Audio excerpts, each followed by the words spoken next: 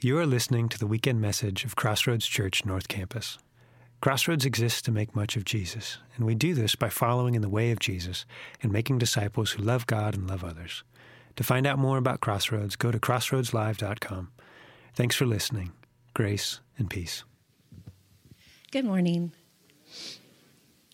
We're going to start in verse 27, Luke 6:27. But I say to you who hear, love your enemies. Do good to those who hate you. Bless those who curse you. Pray for those who abuse you. To one who strikes you on the cheek, offer the other also. And from one who takes away your cloak, do not withhold your tunic either. Give to everyone who begs from you, and from one who takes away your goods, do not demand them back. And as you wish that others would do to you, do so to them. Thank you. You may be seated. Yet another fun passage for us this morning. I was talking to Gary. We often refer to Gary as the resident laugh track. If you ever watch first service, you hear someone laughing, it's Gary. He always sits right here. But he was saying, I noticed that you're breaking this passage up into two. That's probably wise, because how to love your neighbors in 1 week would be pretty bold and ambitious. And so we're taking 27 through 31. And then next week, we're going to look at verses 32 through 36 as we really ask ourselves, how do we love our enemies? What does that really look like? And I think the one surefire way to do that would be just to avoid people altogether. But that's not what Jesus says. He doesn't really give us that option. And so as we step into this passage, I just want to start by praying because there's some heavy themes in this. And what I also know is that the second I say, how do we love our enemies? You have visuals, you have experiences, you have people that you're wrestling with. You have tangible examples that come to mind that you've been trying to avoid. And so I want to just pray for us that God would meet us here, that his strength would be what guides us and leads us. So let me pray. Father, as we step into your word, Jesus, as we look to what you invited your disciples, what you invite us into, it doesn't feel easy. It feels really hard. And God, for some of us in this room, it takes us back to places and to people we don't want to go back to. And so, Lord, I pray that you would guard our hearts this morning. As you tell us, you guard our hearts. Your peace guards our hearts. It stands sentinel over us. And so would you do that? Would you help us to see what we need to see? God, would you expose what needs to be exposed within us? And Lord, would you help us to love as you have loved us? We cannot do this apart from you. And so, God, we ask for your help. We ask for your strength. We ask for your Spirit to fill us, to indwell us, and to pour out of us. We pray this all in Jesus' name. Amen. Amen. As Jesus was hanging on the cross, there's this profound moment where he looks down at those around him and he says, Father, forgive them, for they know not what they do. This is what it means to love in the face of hate. And throughout church history, throughout those who have followed Jesus, one of the purest witnesses, one of the lights that shines brightest, is brothers and sisters that we have seen who have faced abuse, persecution, horrible circumstances, and to stand in those moments, not in rage, but in love. Loving the enemy, responding with goodness instead of hate, blessing instead of cursing, praying for the abuser. And when we hear some of those stories, those radical stories of people loving their enemies, it inspires us. It challenges us. But sometimes I think it actually works against us. It can become this excuse because we think, well, I'm never going to have to face a test of that magnitude. And that's the story of a saint. That's the story of someone who really gets it. I'm just a sinner, and I could never stand up to a moment like that. But what we have to remember is that all who call upon the name of Jesus recognize the fact that we're all sinners. And it's not always the big moments that we think are going to define us. Actually, sometimes it's the small daily decisions that we make that truly expose our hearts. Because we all have people in our lives that test our limits. We all have people who raise our blood pressure. We all have people who frustrate us. We all have people that we know are not interested in our well-being. And we have people that we're not very interested in their well-being either. So what does it look like to love your enemy? To love someone whose love will not be returned? How do you treat others as you would wish to be treated, not as they treat you? And so we're taking 2 weeks to look at this idea of how to love your enemies. Because as Jesus is sitting down in this moment, he's speaking to his disciples. He's looking at them in the eye. Sure, there's a crowd around them, but he's speaking to those who are following after him. And he's teaching them his kingdom way, his kingdom ethic. And here in this passage, we come to one of the most radical teachings of Jesus. And it's not only radical because he taught it, but it's so radical because he truly lived it. He embodied it. And so we have seen that in this section, Jesus begins to teach the foundation of the upside-down kingdom. And we've looked at blessings, we've looked at woes, and now this week in verse 24, he really starts to move in to do some surgery on our hearts. And so he begins by saying, "But I say to you who hear, love your enemies, do good to those who hate you, bless those who curse you, pray for those who abuse you." And so I want to just break this first section apart, beginning with verse 27 that says, "But I say to you who hear." And I want to stop right there because to hear in the Jewish tradition was not just to hear the sound of syllables or the inflection of another person's voice. No, to hear was to obey, to understand, to listen attentively to. This is why the Shema was so formational for God's people. Shema is the Hebrew word for to hear or to obey. When we read in Deuteronomy 6:4, it says this, "Hear, O Israel, the Lord our God, the Lord is one. You shall love the Lord your God with all your heart and with all your soul and with all your might." The first word there, to hear, is Shema. To listen, to pay attention, to obey, to put the Lord first in all things, and to pursue him with the entirety of your being. This was a prayer that would be said daily by the Jewish people, God's people. And now Jesus, as he's teaching his disciples the way of the kingdom, he begins by saying, he says, to those who hear, to those who will obey my words, to those who will accept my instruction, love your enemies. Do good to those who hate you. Bless those who curse you. Pray for those who abuse you. These are 4 direct commands, 4 imperatives. He's saying these are things that you must do. This is the way of the kingdom. To love, do good, bless, and pray. But who is he instructing us to love, do good to, bless, and pray for? He tells us you are to love your enemies, to do good to those who hate you, to bless those who curse you, to pray for those who abuse you. This is heavy, heavy language. If I were to ask you, and now this is not a moment of response, I just want you to think about this one. If I was to ask you, who is your enemy? Some of you are like, ooh, I know. If I were to ask you, who is your enemy? Who hates you? Who has cursed you?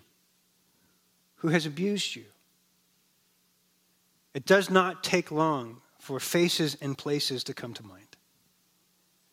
Each of these words carries a negative moment, a negative person, a negative experience that we've had at some point. And if you have breath in your lungs, then my guess is that your reaction to these moments, these places, these faces, is not to immediately respond with love. But Jesus says, I say to you who hear, love your enemies, do good to those who hate you, bless those who curse you, pray for those who abuse you.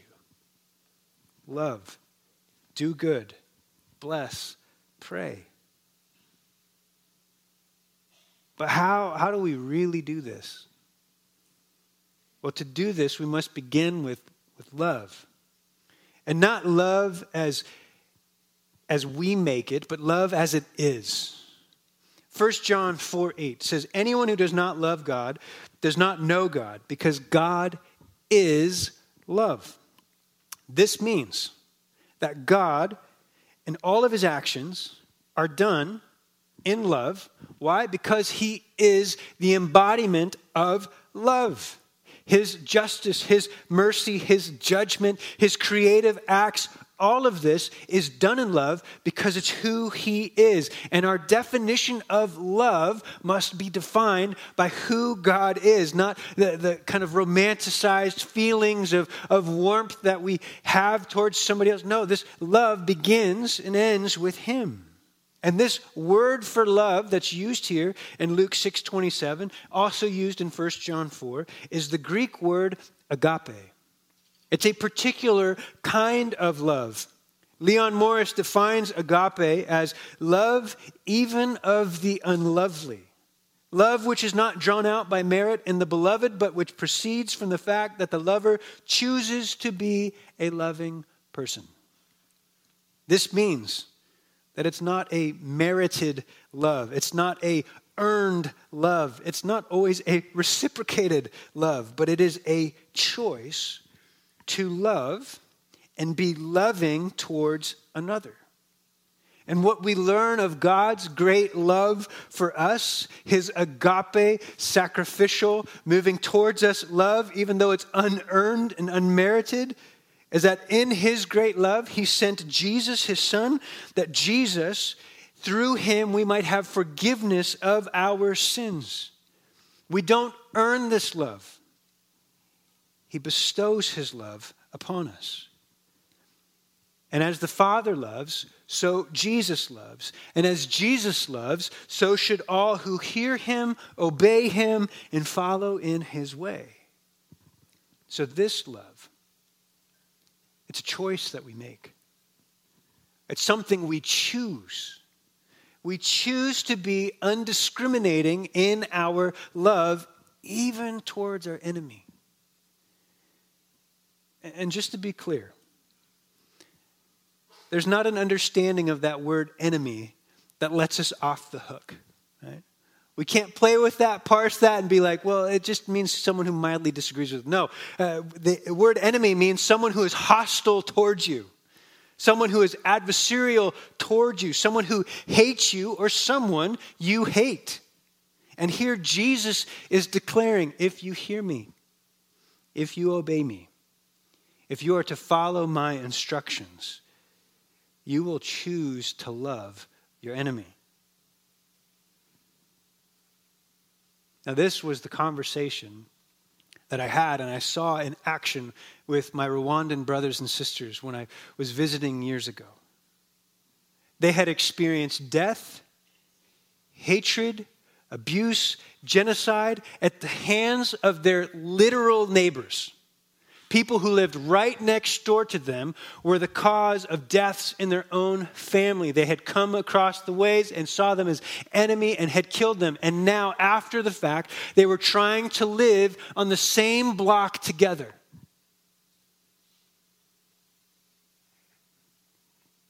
And those who were following Jesus were choosing to love their neighbor, even the one who had brought such great pain to their life.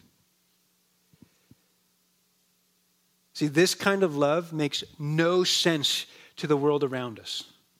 And honestly, this kind of love makes no sense to us who are in this room. Because in these moments, we don't feel love. We don't feel drawn to love. We don't feel the emotion of goodwill towards another. No, we have to choose to love. But as one theologian reminds us, he says, Jesus did not command his followers to feel in a certain way, but to act in a certain way. Emotions can be elicited but not commanded. Actions and the will can be commanded. Thus, the command to love one's enemies is not directed to how believers are to feel, but how they are to act. Often loving feelings follow actions, much like a caboose follows an engine.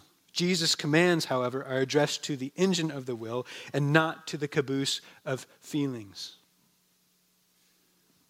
What this author is telling us is that so often we allow our emotions to be the driver. It's our actions that Jesus is calling out in this moment. And so begin to act with love towards your neighbor. And those feelings may come, but even if they don't, this is the way of the kingdom. So when you say, I don't feel like loving my enemy, that does not mean that you cannot still act lovingly towards your enemy. But again, we hear this, we understand this. This sermon is actually very basic. It is exactly what Jesus is telling us to. We understand it. It's just trying to live it that feels so impossible. So how do we do this? How do we actually do this? What does this actually look like? Because what Jesus is inviting his disciples into, what he's inviting us into, is a radical way forward. It's a new way forward. And these 4 commandments of Jesus point us to how we live this, how we embody this radical way of life that is found only in him. So the first thing he tells us is to love your enemy. So we love. We choose to love as we have been loved. We choose to love as God has loved us. Love becomes an active choice. Again, to lean into the love that you have received, to actively choose to spill that love over into the person in front of you, even when they happen to be an enemy. And so we are to love our enemies. And it keeps going and says, do good to those who hate you. Bless those who curse you. Pray for those who abuse you. So once we've chosen to be undiscriminating in our love, then we're to do good to those who hate us.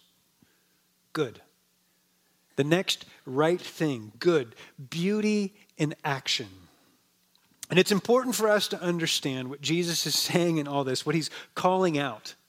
Because he's giving us fair warning. What he's saying, the implications of all that he's commanding of us is that you will have enemies. You will have those who hate you. You will have those that curse you. You will have those that abuse you. We should not be surprised by this, but we should also not succumb to the temptation to retaliate and to return with like for like. He's calling us to a different way. We are to live the good way, the true way, the way of real life that is found only in Jesus. And so he says, do good to those who hate you. John Perkins, a pastor and a civil rights leader, when he was recalling a day in the early 70s where he was beaten within an inch of his life, all because of the color of his skin. He says, I remember looking at my enemies, in between the body blows that continued to come, in between the beatings, even as he was being told after he was hammered time and time again to clean up his own blood, he looks and he recalls what he would see out of his eyes in those moments. In his own words, he says, they were like savages, like some horror out of the night. And I can't forget their faces, so twisted with hate. It was like looking at white-faced demons. Hate did that to them. But what's so compelling in this moment is his response. He said, as I was lying there, I couldn't hate back. When I saw what hate had done to them, I couldn't hate back. I could only pity them. I didn't ever want hate to do to me what it had already done to those men.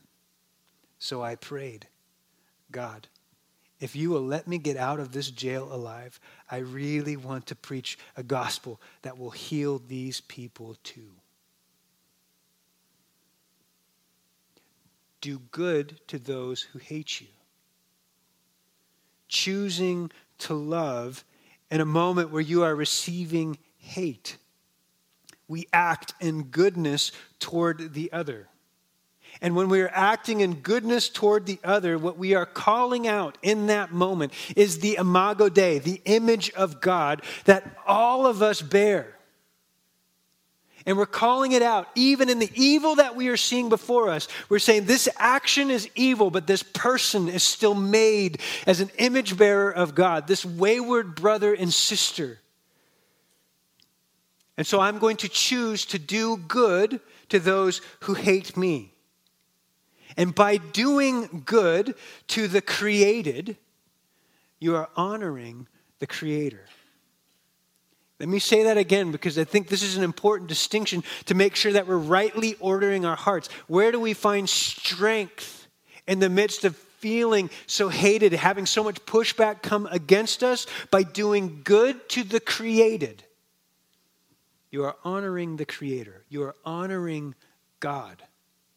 You are saying, even though this is broken and I'm calling it out, I see it, I'm still going to respond in your kingdom will, your kingdom way, and I'm going to show there is a better way in trusting in you. So we're called to love your enemy. Do good to those who hate you. Bless those who curse you. To bless. To bless someone in Scripture is to speak good over them in God's name. To bless them. So when someone curses you, you're not to respond in kind.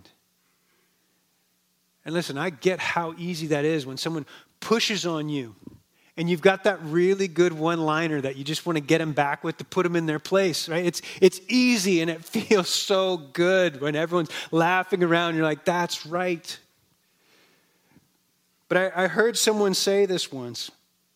Never wrestle with a pig. You both get dirty and the pig likes it.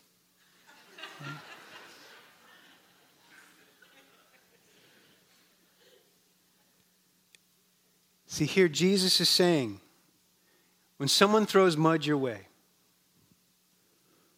bless them. Do good to them. Love them. Don't just sling the mud back. Again, this is so much easier said than done, isn't it?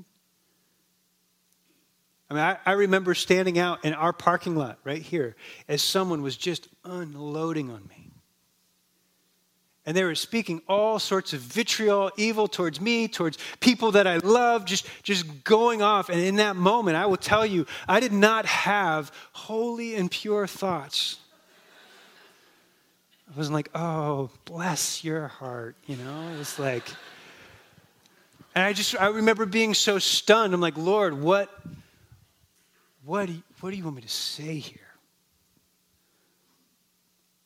And I remember all of a sudden, all that started coming to me was the blessing of Aaron. The Lord bless you, the Lord keep you. Oh, there's music to it too. Keep it coming. May His face shine upon you and give you peace. And it kept coming, and I was like, Lord, this feels like the wrong time for this prayer. This doesn't seem like this would go well. But I didn't have any other words, and so I just started saying, the Lord bless you and keep you. And I wasn't saying it with condescension of like, let me play the holier than thou. No, it was like I felt nervous, like, Lord, this feels wrong. And the person, they're still spewing all this stuff, but they're just backing away from me. And they get in their car and they're out their window yelling at me. And I'm like, and may His face shine upon you. And may He give you peace. You know, and they're driving away and I'm like, I don't know what that was. I don't know what that was. But it worked. So maybe it's not always a literal blessing that you're supposed to give somebody. Maybe I took that very literally in that moment. But when someone's coming at you with a full head of steam, they're throwing mud your way. And it's not warranted, but you know when someone's coming at you hard, sometimes you hear just enough truth in it that you're like, maybe I caused this. And I just have to sit here and wear this.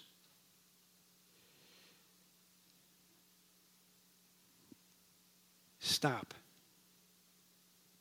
and say, Lord, what do you want me to bring to this moment?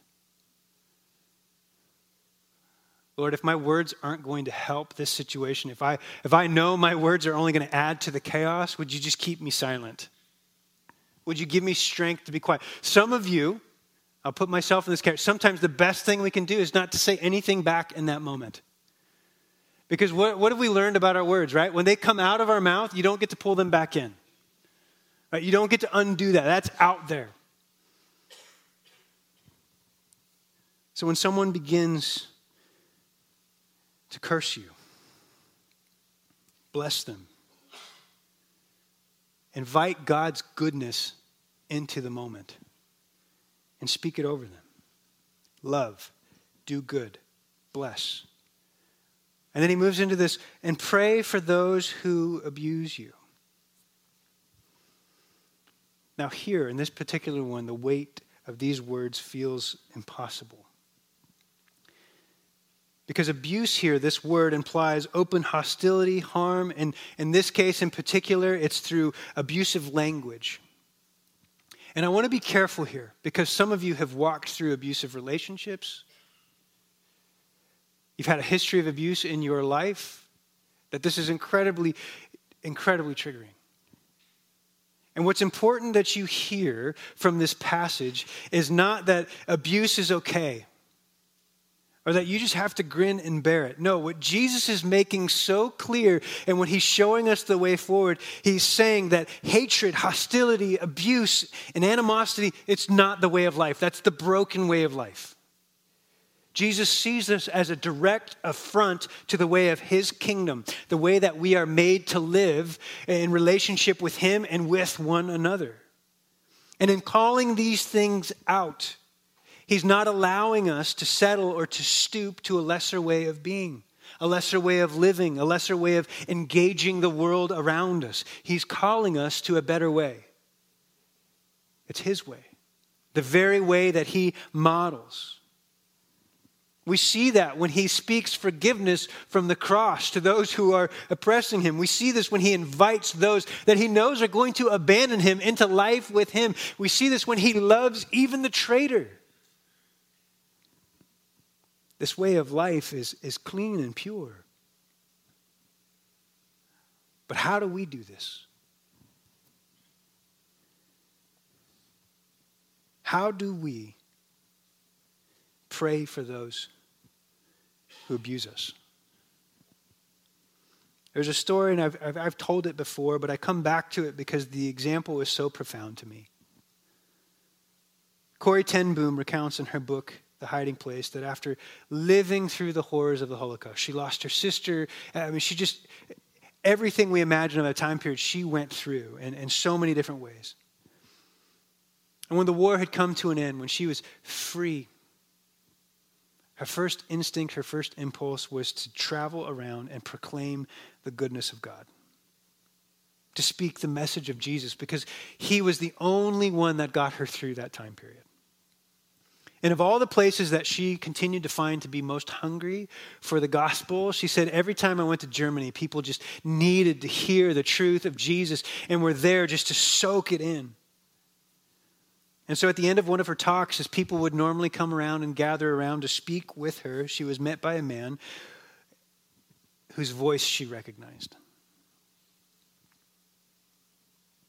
He came up to her, and as the church was emptying, he was beaming, smile ear to ear, and he said, "How grateful I am for your message, Fräulein. To think that, as you say, he has washed away my sins." And then he held out his hand to shake hers. Now, Corrie ten Boom had just spent that hour proclaiming and preaching the uncompromising joy and life that is found in the forgiveness of Jesus. But in this moment of honesty, she says, I kept my hand firmly at my side. As she describes all the angry, vengeful, vile thoughts that boiled up within her. Because this voice of the man she recognized was one of her guards, was one of her tormentors, was one who had kept her oppressed when she was in one of the concentration camps. And so as the thoughts of rage floated through her mind, She saw the sin in them. And she simply prayed, Lord Jesus, forgive me and help me to forgive him. See, the honesty and transparency of this moment, the recognition of when we are met with hatred, when we are met with certain injustice, and we just want to boil up and we just want to just attack with everything we've got, tear down, destroy. We have to recognize that impulse to destroy is the sin within us. And she recognized it. And she prayed for herself and for the other. And I think this is what we have to do all the time.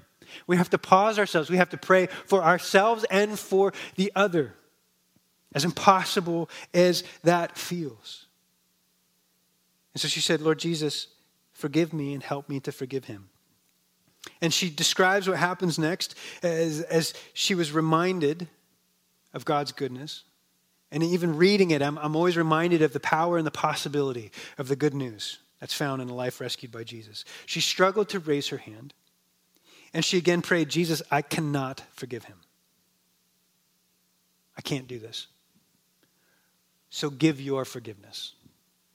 And as she took his hand, she describes what felt like a current passed through her hand from her arm to his.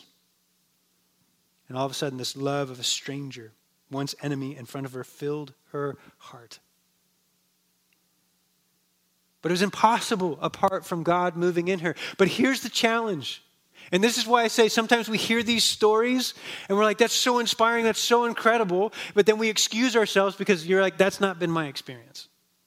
I've prayed that same prayer and nothing happened. I prayed for the other. And there was no handshake that felt like closure. I'm still waiting for that moment to come. And still what Jesus is saying is love, do good, bless, and pray. That's what you're called to do. The result's up to him. That part we love. We choose love. We do good in the face of hate. We bless with those who curse, and we pray for those who abuse. We give it to him, saying, I can't do this, but I know you can do something with this. And so I'm trusting, even when I don't see the results, that you are moving somehow, and I'm going to live in that trust. So when someone is verbally hostile towards you, when somebody is coming against you, again, I want to encourage you, speak with measured words. Because what we let out, we can't get back in. And if the person will not respect what you're saying or listen to you or engage in an unhostile manner, or they just keep coming at you, it is not weakness to walk away in that moment. Don't let anyone fool you. There's wisdom to walking away in that moment. When someone's just unwilling to hear. But the challenge is not to give up or give in to that person, but rather to pray for that person. For to pray is to change. And often in our prayers for others, God changes our hearts towards that person. And I can tell you so often those people who are hostile, abusive, that come at you with everything they've got, what they are trying to mask as best they can is the deep well of pain that they are living in. And that's not a means of justification. That's not to try and soften up your heart towards them or say, no, you should just take it. No, that's not what I'm saying. It's just a helpful recognition to see that there's brokenness, deep brokenness in the other, to see the frailty of their humanity and their deep need of Jesus. And it reminds us of our own deep need of Jesus.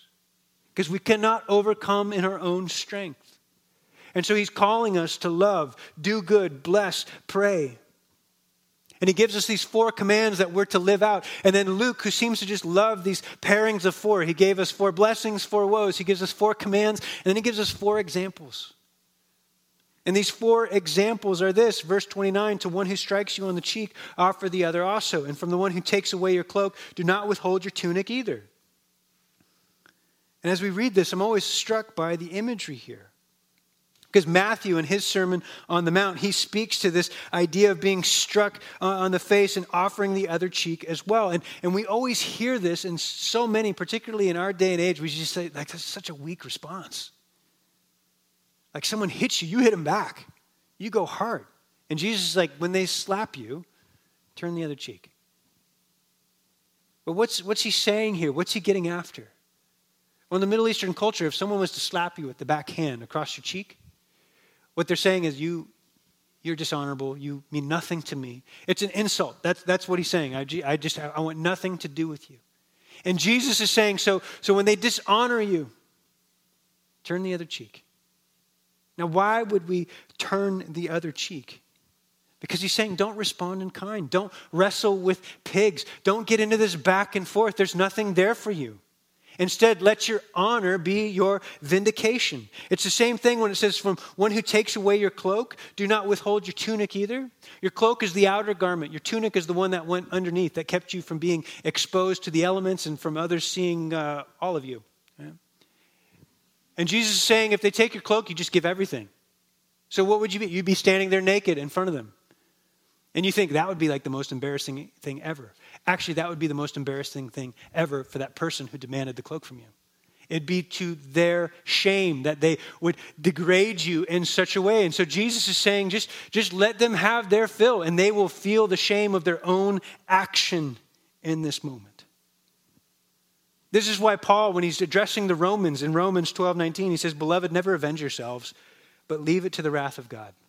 For it is written, vengeance is mine, I will repay, says the Lord. To the contrary, if your enemy is hungry, feed him. If he is thirsty, give him something to drink. For by doing so, you will heap burning coals on his head. Do not be overcome by evil, but overcome evil with good." Their shame will be seen in your right actions. And this isn't so that we kind of needle people with our goodness, like, see, I'm such a goody two-shoes. No, he's just saying, respond in the kingdom way, and they will be embarrassed by their own actions. Respond in the kingdom way, and they will be held accountable to who? Not just the people around them, but to God. See, and I think we underestimate that all the time. That someday we will stand before him and take account of our actions. In the same way that those who have caused such evil, such atrocities will stand before him and have to take account for their actions. And then he continues on, give to everyone who begs from you, and from one who takes away your goods, do not demand them back. Again, Jesus is continuing to pull on this theme that the kingdom is generous.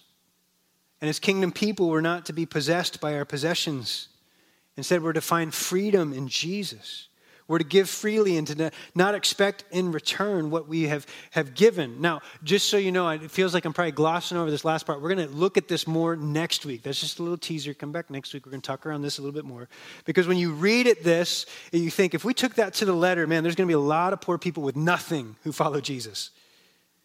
But the point he's making here is to be open-handed and open-hearted.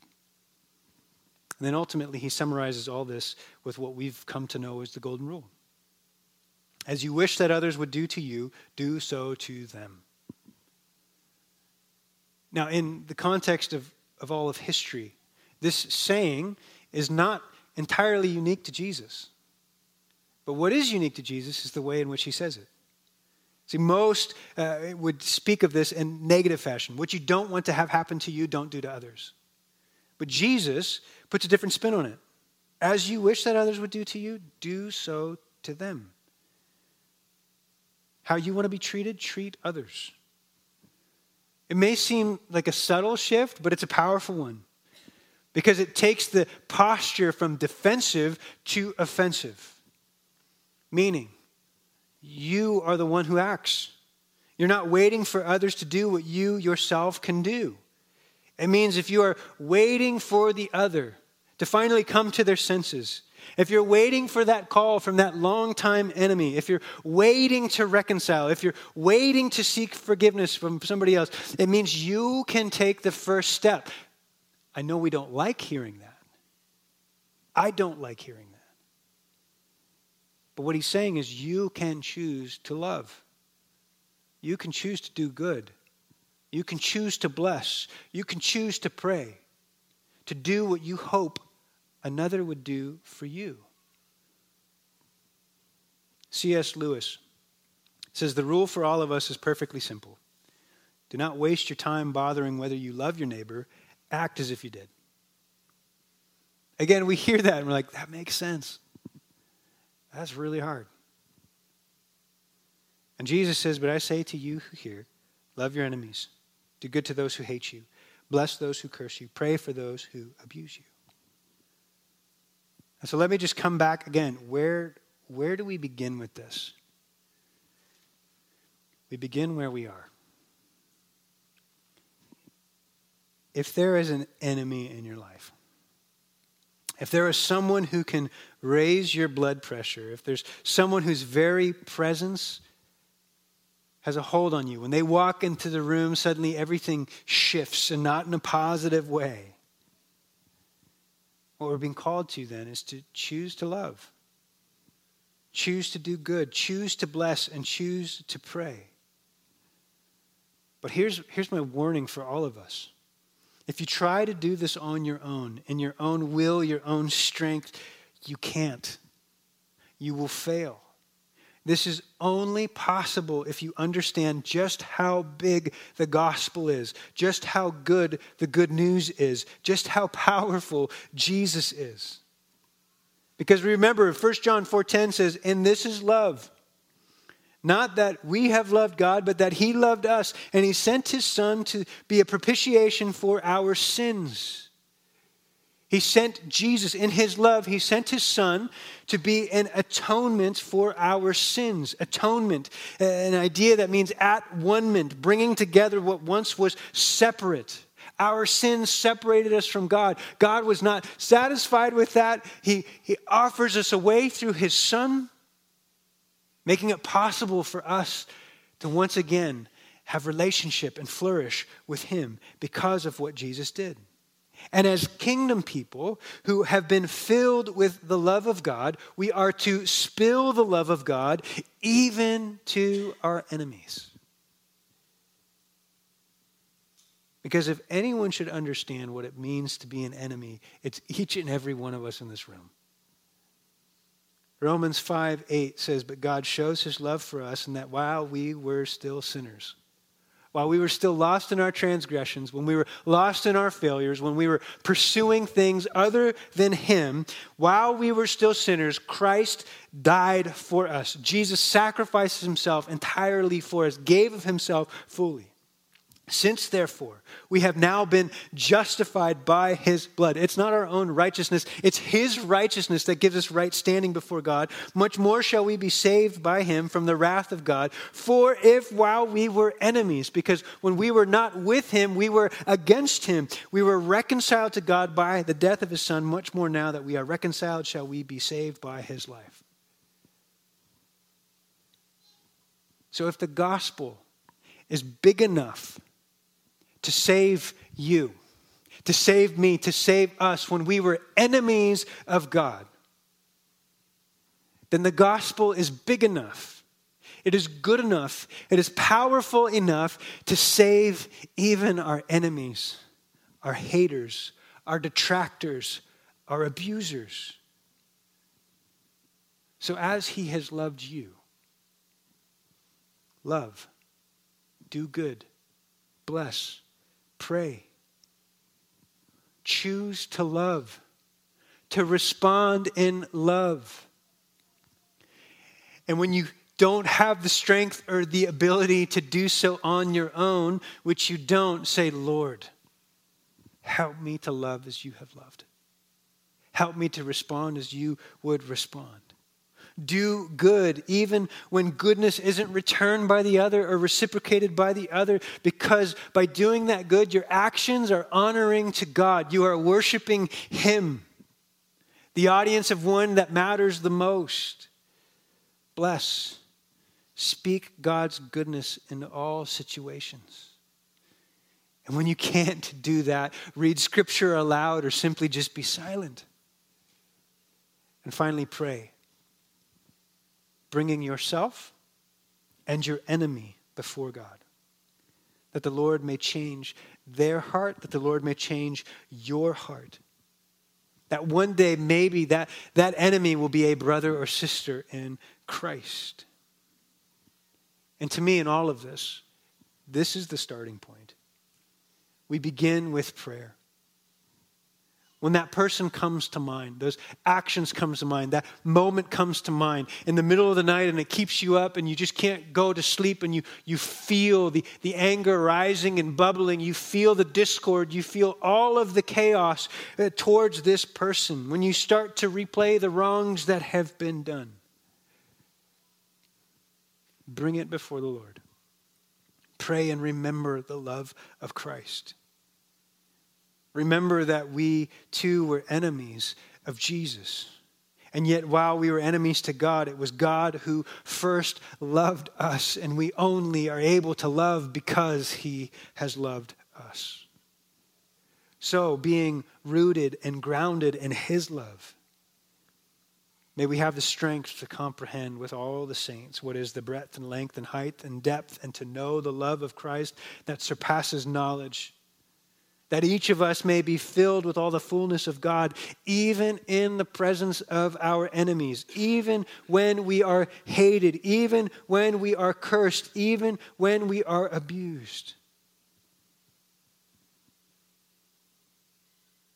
May Jesus help us to love, do good, bless, and pray. Pray with me.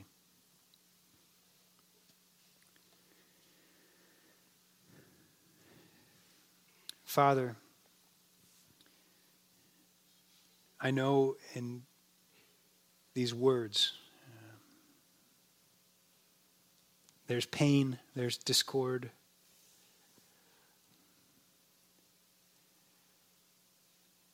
There's hurts. There's ways even in which talking about this stirs. And God, I pray that you would remind us that apart from you, we can do nothing. And where we feel like maybe in this moment we are failing towards our enemy, where we have not shown up, or maybe we're feeling the extreme opposite of that, and we're like, I still want nothing to do with my enemy. Lord, would your grace meet us? Would your Spirit guide us to the next right thing? And even if that's a small step forward, would we trust you in that? Lord, would you empower us and equip us to be people that don't only speak of the goodness of your kingdom, but we embody it, we live it. We trust it even when it feels counterintuitive to our feelings. We trust your word above our own. So help us to love. Help us to see that we are loved. Lord, help us to do good, not out of a heart that's trying to earn anything, but because of the goodness that we have received in you, would that just pour forth? Lord, would you help us to bless, to speak your goodness in every circumstance. And finally, God, would we never cease to pray? Pray for strength, pray for guidance, pray for your words in moments where we have none. Pray for your guidance when we feel so lost. But also to actively pray for those who come against us. That we wouldn't dehumanize them, Father. That we remember that they bear your image. And that in you all things are possible.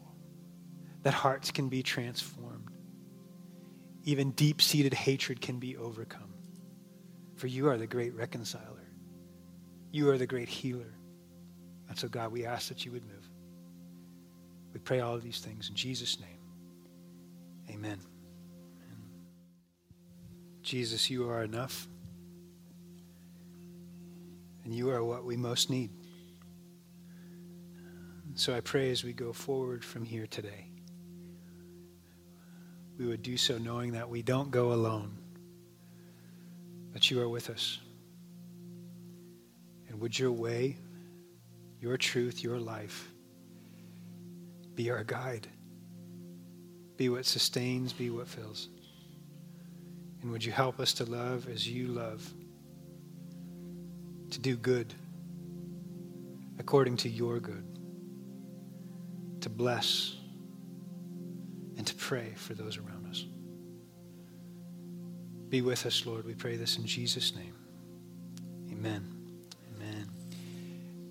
As we close this morning, I want to encourage you, if you need prayer, or if you're just walking in the midst of maybe you're feeling the weight of fracture in a relationship and you just need prayer, we'd love to pray with you. But as we leave this morning, may these words guide us. That we would love our enemies. That we would do good to those who hate us. Bless those who curse us. And pray for those who abuse us. We cannot do this apart from Christ. So may his grace sustain you. And may his peace guard your heart. God bless you. We'll see you next week.